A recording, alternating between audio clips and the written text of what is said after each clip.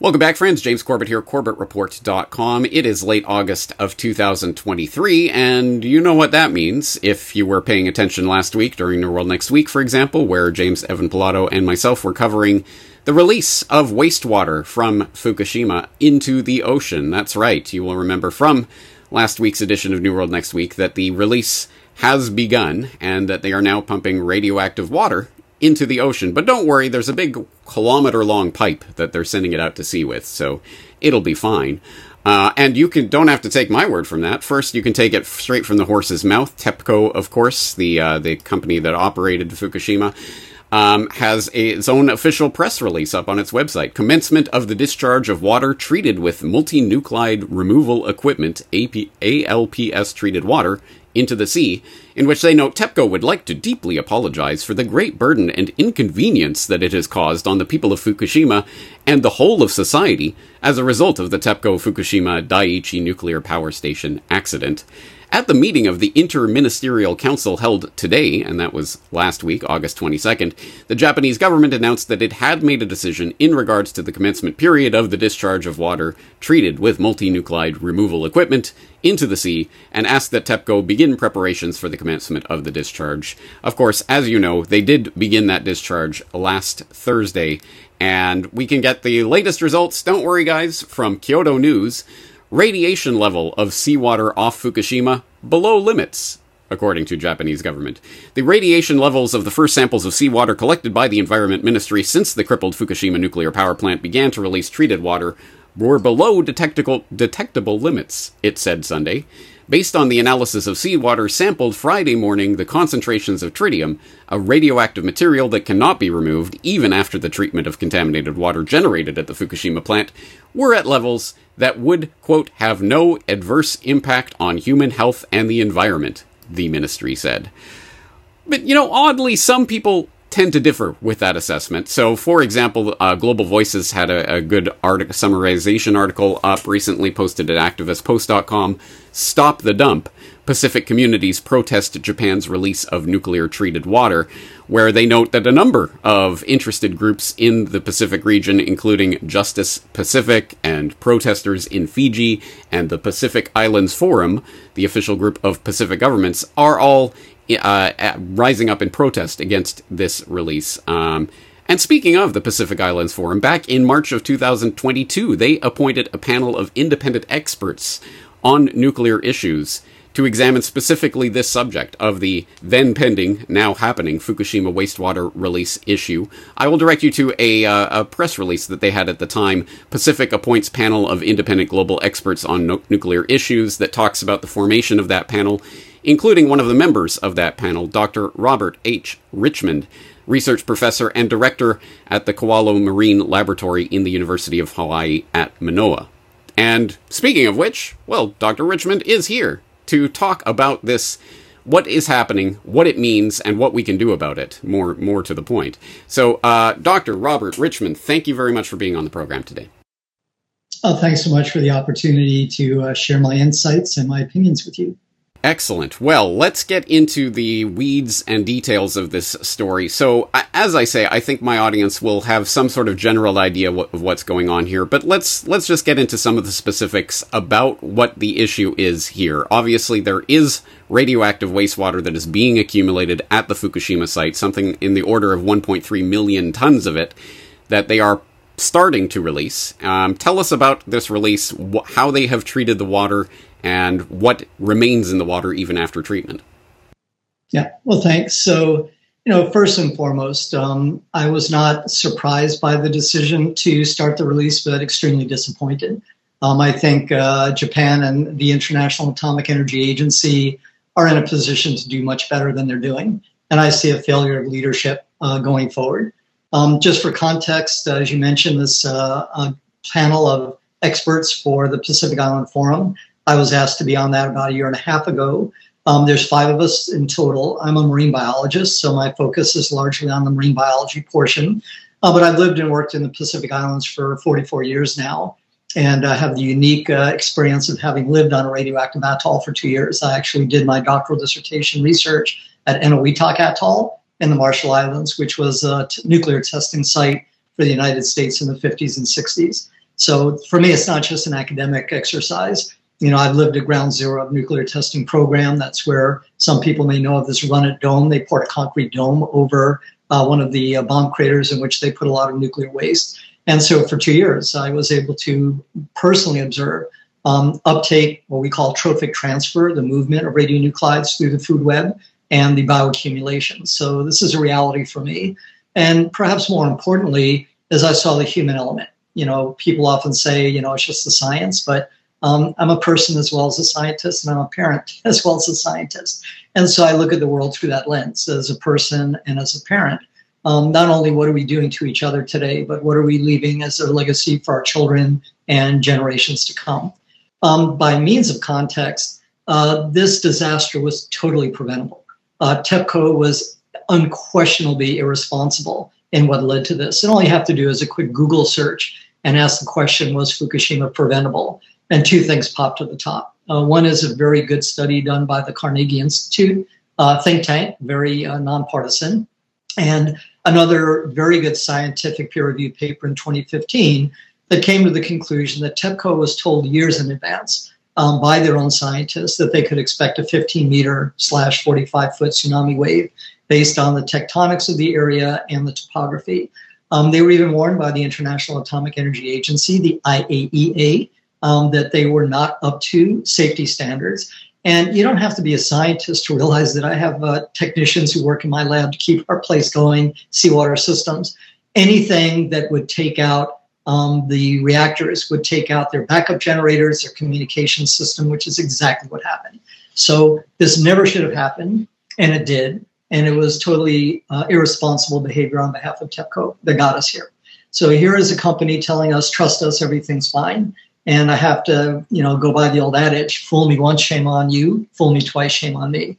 I'm not about to take their word on it. And after having interacted with TEPCO and Japan's Ministry of Foreign Affairs and Ministry of Economy, Trade, and Industry, I have serious concerns about the data, the quality of the data, the adequacy of the data, the accuracy of the data. And of course, when I do, which is what I do often in my job, an ecological risk assessment, asking the question, if and when something goes wrong, then what? And that's the part that I find very troubling. In addition, a lot of news media have covered saying, well, the United Nations approved of it, or at least the International Atomic Energy Agency did. And that's actually not the truth at all. If you look very carefully at what Rafael Grossi, the director of the International Atomic Energy, said, and these are quotes, they don't approve of the plan. And there's a reason for that. IAEA does not have the jurisdiction or the authority. That resides with Japan's Nuclear Regulation Agency. But they go further to say that they do not recommend the plan or endorse the plan. And then they go even further to say that they do not provide justifications or alternatives. And so all they do is say that if everything goes to plan, that they will be operating within presently accepted standards. And that is no means a statement of safety or security.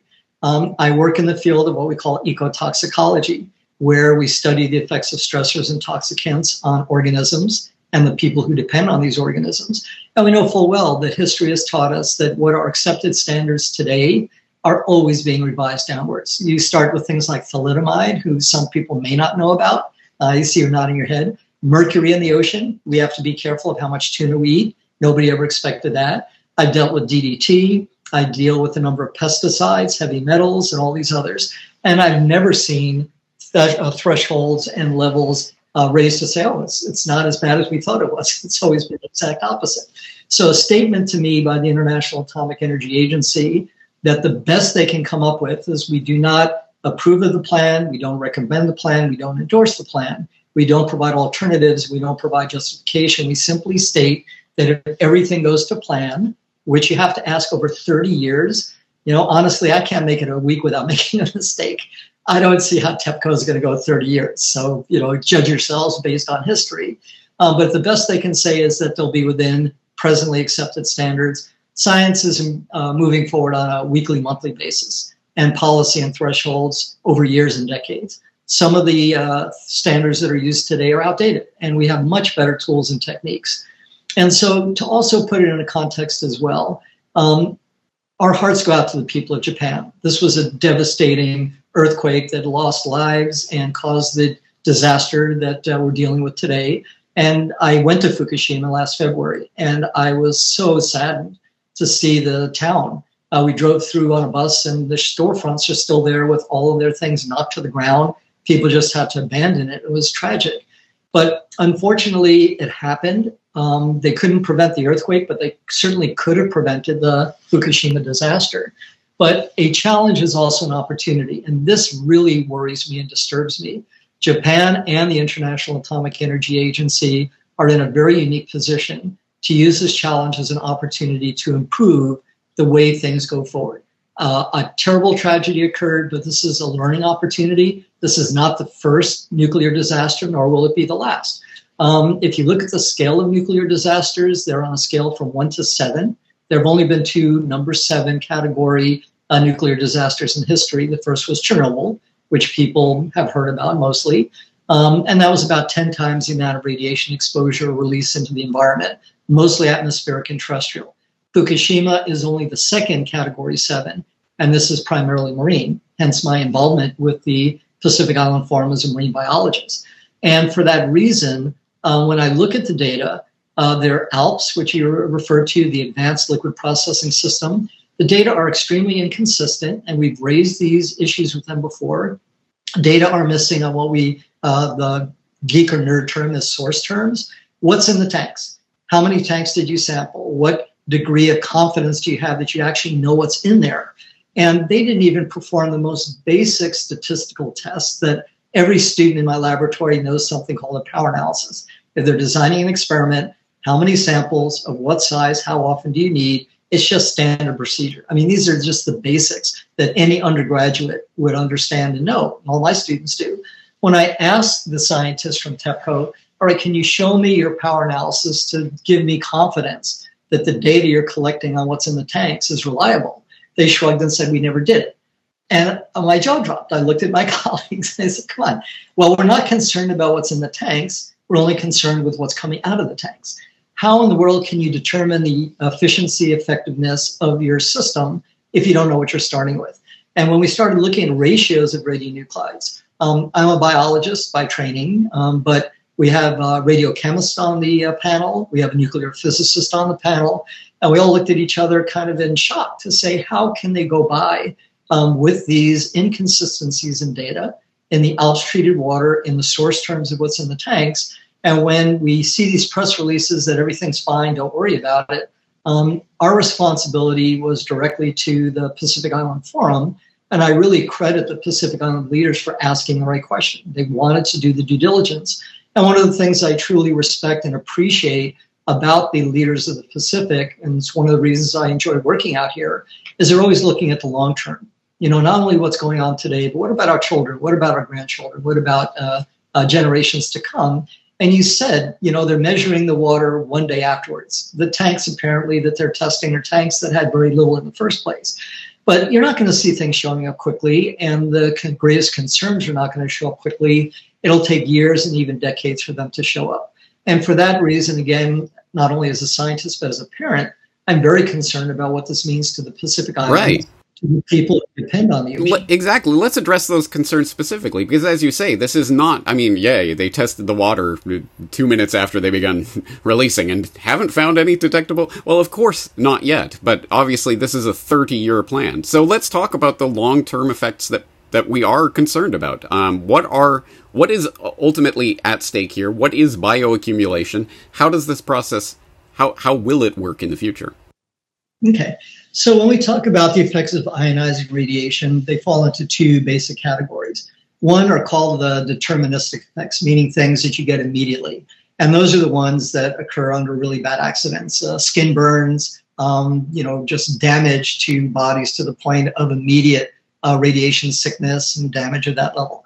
The other one is called the stochastic, which are the ones that occur due to random events. And those are things like the cancers. They don't show up quickly, and trying to do what we call the epidemiology of cancer, the cause and effect relationships, is extremely difficult. Trying to understand if a person gets cancer, why. can be genetic, it can be environmental, it could be exposure, it could be tobacco smoking, it could have been other carcinogenic substances. So this is the hard part. But we do know that ionizing radiation does several things at the, what we call sublethal level. We're not expecting to see fish go belly up. We're not expecting for people to die in the near future. These are not the kinds of sublethal effects we expect. But ionizing radiation does cause DNA damage, RNA damage, and damage to a really important group of what we call signaling proteins that tell cells what to do. These are the things inside your body that run everything from your metabolism to your immune system to every part of our function and our structure and our health. And this is where we have the concern. Most people are familiar with DNA. That's the stuff that tells future generations what they should look like. You know, I look at you and I have similar characteristics. This is a maternal DNA gene issue. My maternal grandfather was bald, and so am I. And so we know that the DNA puts on characteristics. Our daughter has dark eyes, and she has dark brown hair. So this is the DNA that goes forward. But in addition to structures, it's functions. So DNA and RNA are affected by ionizing radiation. It causes damage to the double strands of DNA, the single strands of RNA, but it can also cause mutations. And that's why, especially certain kinds of radiation, you'll hear these ridiculous comparisons to say, well, you'll get more radiation exposure flying from Tokyo, Japan to Los Angeles. Well, they're talking about an external exposure to low-level radiation, which is really blocked by your skin or by your clothing. That's a very different scenario than ingesting food, seafood, bivalves, lobster, fish that pick up these radionuclides. Once it gets inside your body, that's a totally different story. Your cells have no protection against it. And so this is what we're looking at as the roots. So you ask a very important question, bioaccumulation and what we call the trophic transfer. How does it get inside of people rather than outside? If the ocean was a sterile glass aquarium, the chemistry holds up. And people, you know, used to falsely say the solution to pollution is dilution.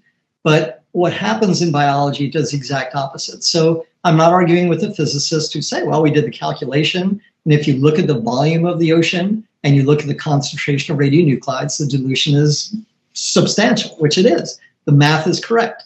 But what they're ignoring is the biological aspect. As soon as the stuff gets into the water, it starts to get uptaken by organisms. It gets moved up the food chain.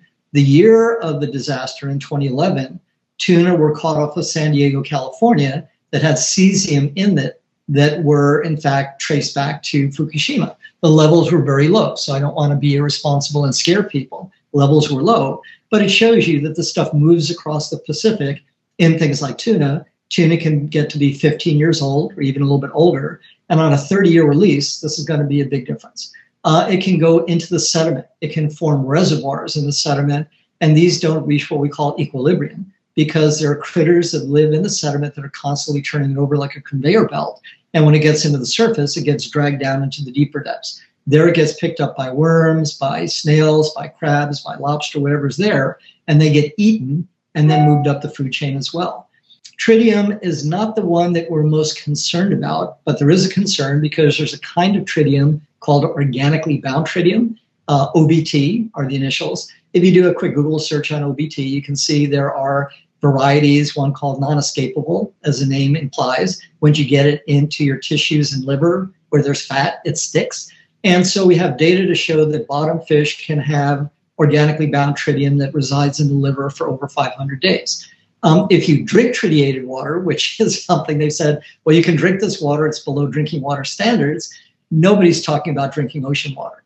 And when you drink tritiated water, it goes through your kidneys and it passes out in a couple of days. That's not the issue. Our concern is exactly what we're pointed to. Biological uptake, bioaccumulation to the point where even low-level beta emitters, which tritium is, once it gets in the cells, it's continuing to put out this ionizing radiation. And the ones I'm more concerned about, and so are the radiochemists, are not the tritium as much as things like cobalt-60, cesium-137, strontium-90, ruthenium-106. Strontium is nicknamed the bone seeker. Sounds very intimidating, and it is, because strontium can get into bone. Why does that matter? Well, because the bones are the site where our red blood cells and white blood cells are made constantly. The last thing you want is ionizing radiation in the proximity of cells that are constantly being produced because that's where the mutations can occur. And those are the things that lead to these stochastic issues of cancer. So when we put it together, we know that there is a problem, that it's not just dilution, that the biology undercuts this quote unquote dilution issue, and it begins to bioaccumulate, biologically transfer. And as a marine biologist who studied these ecosystems and the people who depend on the ecosystems, these are a huge concern when we look at the 30-year time frame. This is a concern, but we are talking today in the context of my Solutions Watch podcast. So rather than simply talking about the problem, let's talk about things that people can and should be doing to mitigate this problem. And I think there are the two levels of that. There's the personal, and then there's the national. And you have noted some of the concerns that obviously are that arise in the wake of this release. For example, you note the tuna caught on the other side of the Pacific with cesium levels that were traced back to Fukushima during the release, the initial release. So it does show that this can obviously transport across the ocean. This is why, presumably, the Pacific Islands Forum and many other Pacific nations are very concerned about what's going on right now. And it obviously raises the question for people out there right now who are looking around and saying, there's nothing I can do about this problem. Should I just stop eating fish from the Pacific altogether? Okay.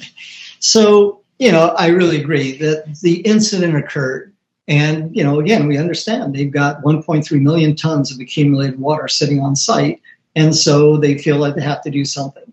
The answer is, first and foremost, that there's plenty of room on the site. All you have to do is a Google Earth view of that place, and you can see there's a lot of space. Nobody's going to be building stuff there. No one's going to be living there. Right. Actually, can I address that point? Because that is something that I've seen in the media coverage of this. They frame it in the sense that they are going to have to start constructing various structures and what have you in order to actually start removing the core. And in order to make room for that, they have to get rid of these tanks. And so I've seen this framed, at least in the media coverage of this. There's no choice. We have to get rid of the tanks, so we have to get rid of the water. That doesn't seem to make intuitive sense to me. You could just store the tanks slightly further away. Yeah, absolutely. So there's no shortage of space. And when I went through there, two things that really struck me. A, there's a lot of room that's not going to be usable for anything else. Number two is they need to pour a lot of concrete. They need to build up the seawall to the height it should have been. And they were told years in advance that they needed a much higher seawall. And so concrete needs to be used for that. They have what's called an underground ice barrier. They put an ice barrier underground to try to limit the amount of groundwater that's getting into the three nuclear reactors that are in meltdown. That should be replaced by concrete.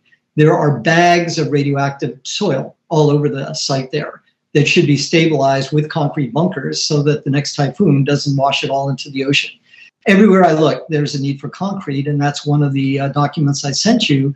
We actually did a group kind of calculation on an alternative. If they were to use the stored water, anyone who mixes concrete knows it takes a lot of water. We calculated that instead of 30-year time horizon, they could use up the stored water within 5 to 7 years, just building concrete that needed to be used on site.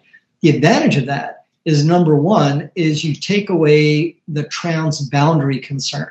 Once they release that treated radioactively contaminated water into the ocean, it's truly transboundary. It's not going to stay within Japan's territorial waters.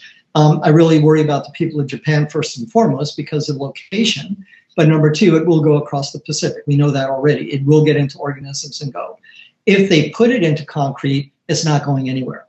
Tritium in particular has a half-life of 12.3 years. After 50 years, if you put it into concrete, you're down to 6% of the ionizing radiation that you start with, meaning 4 half-lives. It goes from 100% to 50 to 25 to 12.5 to 6.25. So 48 years is enough to dramatically reduce the amount of ionizing radiation. And then you take away all the biological impacts, because once it's bound in concrete, it's not available for marine organisms to take up. There's no way it's going to get into the food chain. And if they kept it on site for all of these construction events, you've taken away the problem of transboundary, transgenerational, biological uptake, and everything else. And you've done so in a highly responsible manner. Just common sense tells you that if the ALPS treatment, the advanced liquid processing system that we've been told time and time again, is going to make sure the water is so safe that you can drink it. Again, I pointed out that's not the issue. then why in the world is Japan and TEPCO so adamantly opposed to keeping it on site? Anybody would ask the common sense question. If you say it's safe, then why is it not safe for you to keep on your site that's already radioactively contaminated? And you brought up another really important question that we don't know the answer to. When they're talking about decommissioning Fukushima with 3 cores in meltdown, what is that going to look like? And how much water, how badly contaminated? One of the statements they make is, well, all nuclear power plants release tritiated water. And the fact is that, yes, there are nuclear power plants throughout the world that do release tritiated water. I'm not saying that it's a good thing, and I'm a firm believer that other people's bad behavior is not an excuse for me to behave badly. And so, call me crazy, but if other people treat people badly, that's not an excuse that I say that, well, then it's okay for me. I don't. But number 2 is there's a huge difference between water, cooling water going through heat exchangers in a normally functioning nuclear power plant versus water that's in direct contact with 3 cores that are in nuclear meltdown. Hence the concern, not tritium as much as some of the others. There are 62 radionuclides overall that are at risk here. About 30 you can, and TEPCO has kind of ignored. And I get that. It's fine because they're really short half-lives, so they're not going to be a big issue. But there's about 30 of concern, and of those 30, there's a dozen of very big concern that have not been addressed adequately. And in the data that I've reviewed, they're actually at levels after treatment that exceed those that are acceptable standards. So there's a real disconnect between what they're saying and what we're reviewing and trying to bring the two together. That's why we say at very least this is way premature, and at very most it's in fact really ill-advised to do what they're doing right now. In fact, even with the drinkable water claim, which, as you say, is nonsensical because no one's drinking ocean water, but even with that claim, I did note in one of the reports I was reading, I can't remember the exact numbers off the top of my head, but something along the lines of 1,500 becquerels per liter or whatever they're diluting it down to or treating it down to, is supposedly below the WHO acceptable limits for drinking standards, but above the EU acceptable limits. So again, it depends which acceptable limits you're looking at, but as we say, that's beside the point because no one's thinking about drinking the ocean water.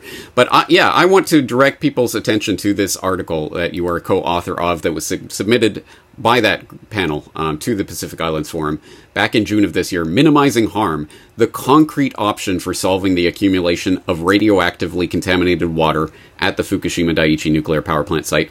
Such a simple idea, and I would struggle to think of why the Japanese government and TEPCO would not be embracing this idea with open arms. But I'm going to assume, given what is just transpiring right now, that either they haven't acknowledged this at all, or they have outright rejected this idea. They outright rejected it. And we knew from the start when we went in after the first couple rounds with TEPCO and the Japanese government agencies that their decision was made. And they were just pro forma going through the motions. They put together a scientific experiment, and for those of you that can't see, air quotes, they put a bunch of bottom fish in a fiberglass tank, and they said that this is going to tell them about the uptake of tritium. So I asked a few questions, like, what are you feeding those fish? Well, they kind of hem and haw. And I said, what are you feeding the fish? Well, commercial pellets. Okay, well, they don't eat commercial pellets in the environment. They eat things that live in the sediment, like worms and snails and crabs and shrimp. If you wanted to do the experiment properly, you don't put them in a fiberglass tank, and apparently they still have the video showing that the fish haven't died yet. Of course they're not going to die. Nobody's expecting it. But you would get the same results they're doing with the fish if you put in a kitchen sponge. It'll absorb it till it reaches equilibrium. Then you take it out and put it into clean water, and it'll do what we call depurate. It'll get rid of it. So I said the way to do the experiment properly is you put sediment in the tank. Then you put in the things that they normally eat. Then the tritium will go into the sediment. It'll go into these organisms. Then through trophic transfer, it'll go into the fish. And then when they say below detectable limits, we're looking at, well, how good are your detection techniques? Many of the protocols we've seen are really not good. They're not up to the standard. And this experiment was a classic example. So on 3 occasions, I told the guy from TEPCO, this is a terribly designed experiment that is not there to give you accurate information that's of any value. I'll offer to design the experiment for you. I'll do the power analysis. So you have the statistics. We'll help you set it up and analyze the data for free. We're there for you to do it right. And of course, they rejected it. And so of all things, they get Rafael Grossi, the head of the IAEA, when he visited the site, to be the poster boy for bad science. He's in front of this tank holding the feed, and it became a meme among some of our scientists going like, I don't know what's scarier, the fact that they're considering this to be good science, or the fact that the head of the IAEA doesn't know that he was set up. And that to me is very concerning. I'm not attacking him. He's got a master's in history, his PhD is international relations. He's not expected to know the science.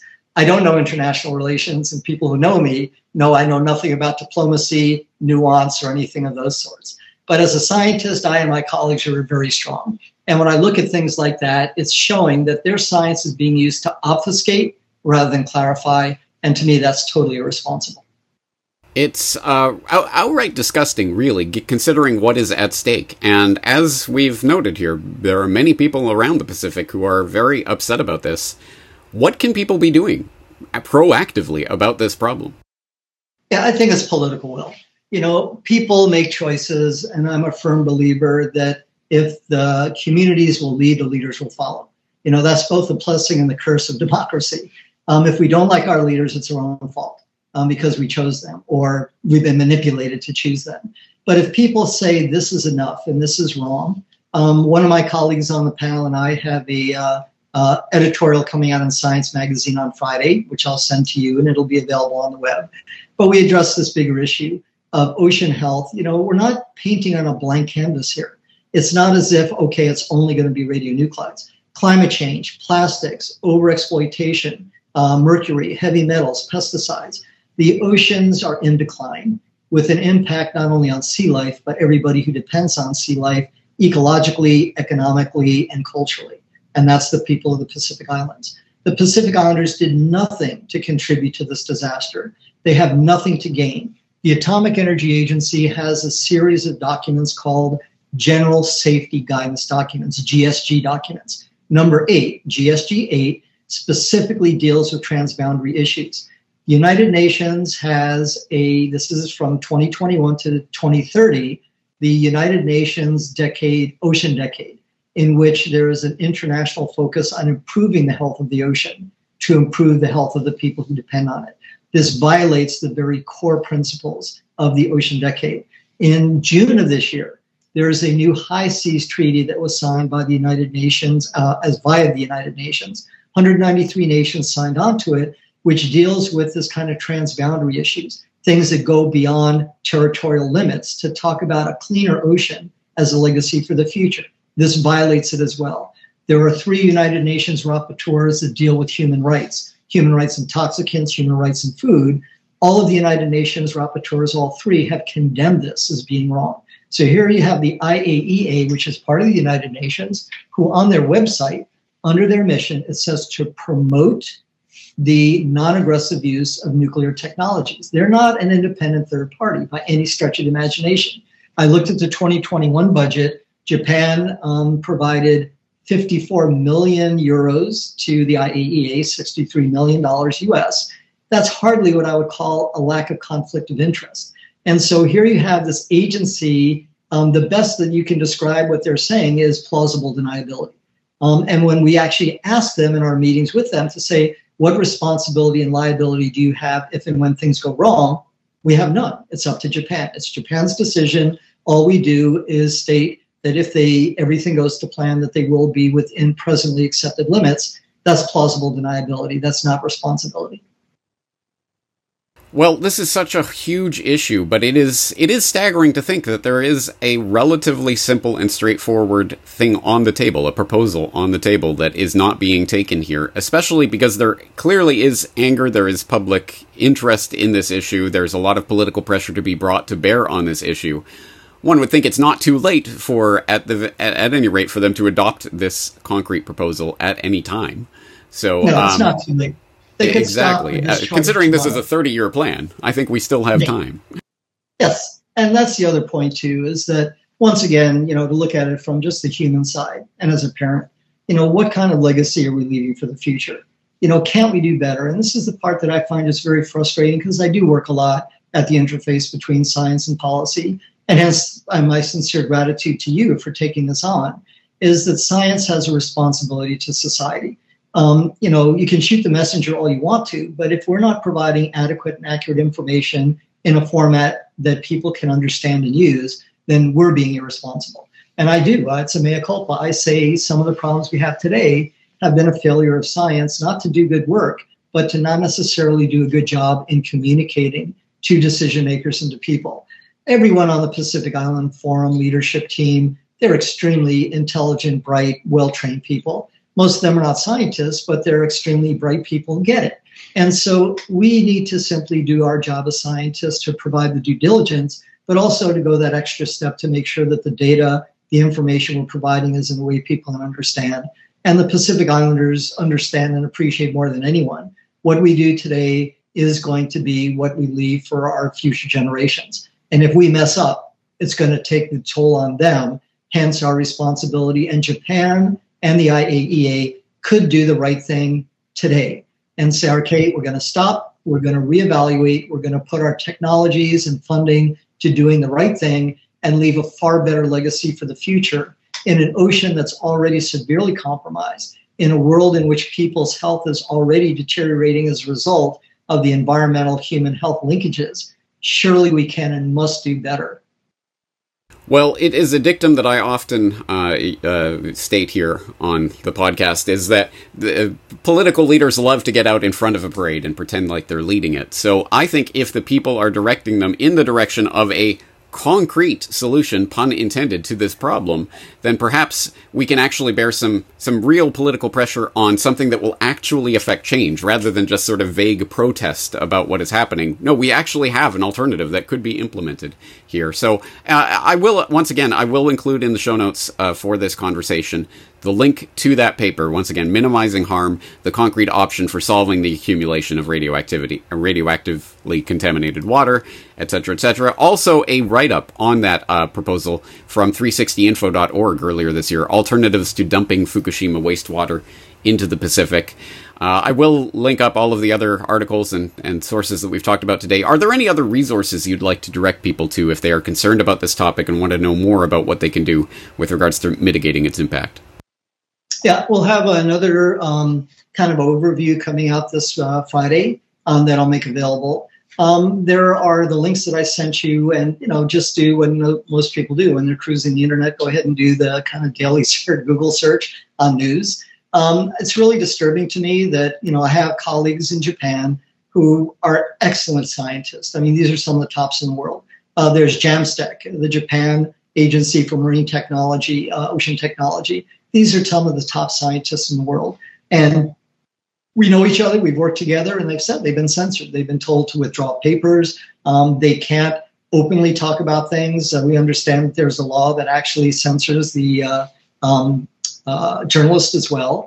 And that says something. If people are not able to access the accurate information from within Japan, last I checked, they haven't censored the internet access from Japan yet. And I would just ask people to do their due diligence.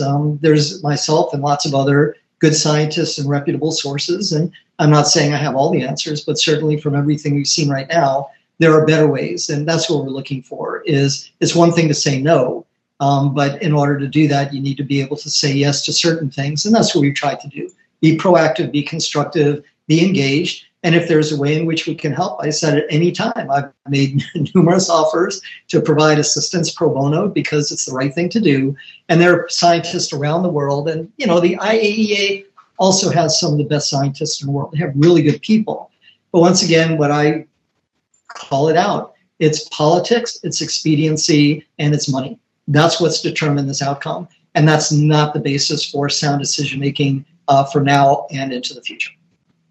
All right, a lot to think about, and as I say, I think people are rightly upset, and hopefully they can be directing that anger in a more positive direction to actually affect change. But I think we'll leave this conversation here for today. I do look forward to hearing updates about this in the future, so I hope we can talk again. Dr. Robert Richmond, thank you very much for your time today. Oh, thanks so much, James, and thanks to all the people who are concerned about it, and hopefully will peacefully find a way to encourage decision makers to make better decisions.